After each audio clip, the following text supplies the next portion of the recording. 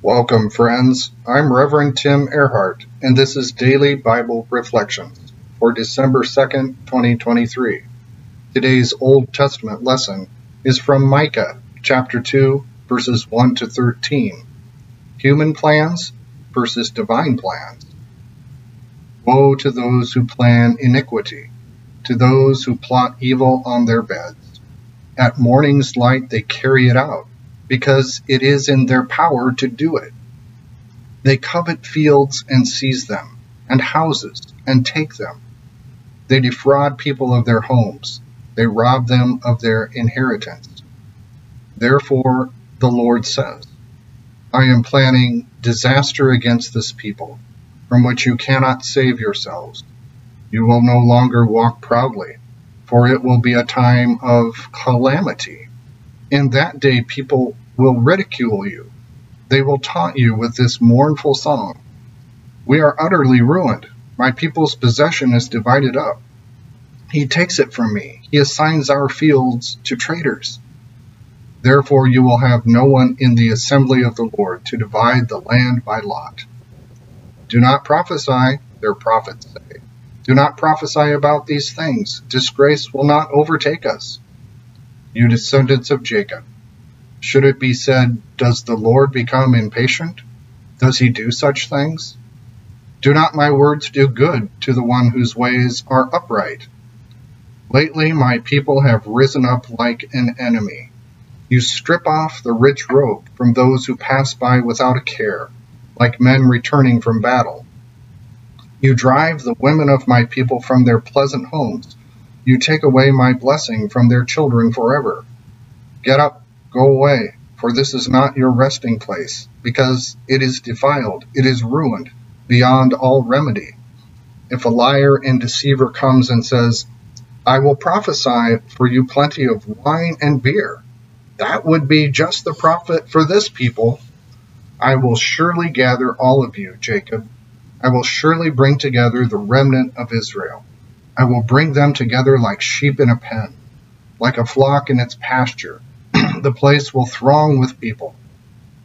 The one who breaks open the way will go up before them. They will break through the gate and go out.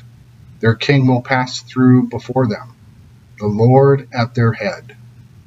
New International Version. One of the reasons the daily lectionary has been giving us a generous portion of prophetic and divine judgment is that Advent is upon us. In other words, Jesus did not just show up in a vacuum. Christ came in his incarnation because the world needs him. The time was ripe for the Lord to come. Galatians 4 says, we were in slavery under the elemental spiritual forces of the world. But when the set time had fully come, God sent his Son, born of a woman, born under the law, to redeem those under the law. We might receive adoption to sonship. Sin is like a humongous rat's nest that's been intertwined with the human heart. You cannot simply destroy the nest without also destroying the heart. It takes painstaking attention and patience to undo the connection, and it requires such consummate skill that only God has the combination of motivation, endurance, and ability to do the job. Perhaps you, like me, are weary of sin's presence in the world, not to mention having to deal with it daily within the shadows of our own hearts.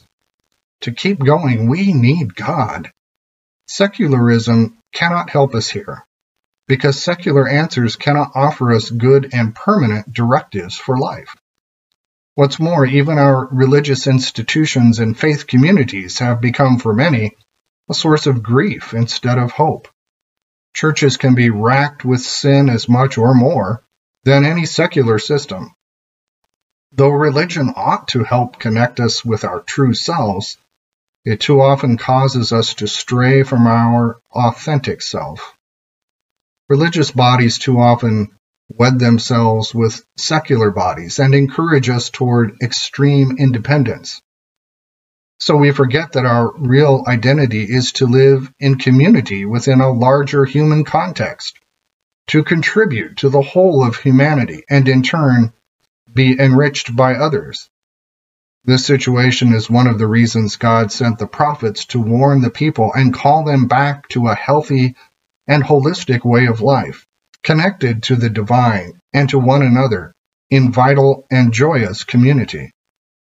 Anytime we put our emotions and energy into dogmatic and parochial concerns, instead of focusing on the ethical, philosophical, and mystical branches of our shared humanity with God, then we at best become useless to the great needs of this world, and at worst, contribute to its downward spiral of destruction. The prophet Micah, along with his fellow prophets, warned and lamented that the people are abandoning the soul of Holy Scripture, keeping up appearances of holiness, while actually planning to take advantage of others for self-centered purposes. Religious faith in the prophet's day, as well as our own, is continuing to wane because its biblical foundation is being undermined, not by liberal or progressive theologians, as much as conservative and fundamental adherents who lose sight of Scripture's spirit and gospel in favor of hardline law. We need light, not the dark negations of those who insist on remaining religious masters of extremely small worlds.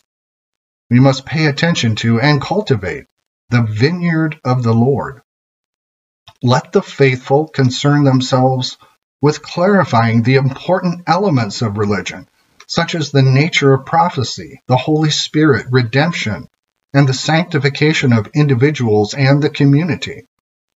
As long as we only absorb ourselves with one's personal piety and one's small group of cronies, and ignores the common good of all persons and justice in the world, refusing to look beyond the end of one's nose, then we will continue to turn away from the prophetic utterance we already have within Scripture, and we will have no ability to discern nor hear the modern-day prophet when they speak. Micah the prophet made a specific charge against his fellow citizens who were powerful businessmen. They spent their time devising schemes to get possession of land from small farmers. Much like the big corporation today, the ancient business people carried out their schemes because they had the financial backing, political influence, and judicial power to do it. In response, God devises his own plans to thwart the evil machinations of greedy and powerful persons. Micah was supremely confident that the wrongs in this world would eventually be made right. He firmly believed that a sovereign and just God would handle it.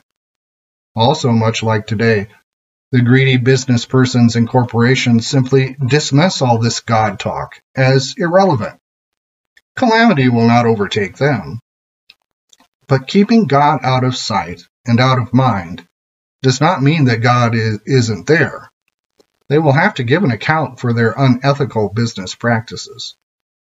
It seems, as in the day of Micah, that our contemporary situation is not so different. Much of the world's institutions, corporations, and governments are so out of touch with religion and religious ethics that if a charismatic person comes along proclaiming a gospel of injustice, the business leaders would hire that person on the spot. Lord have mercy. Amen.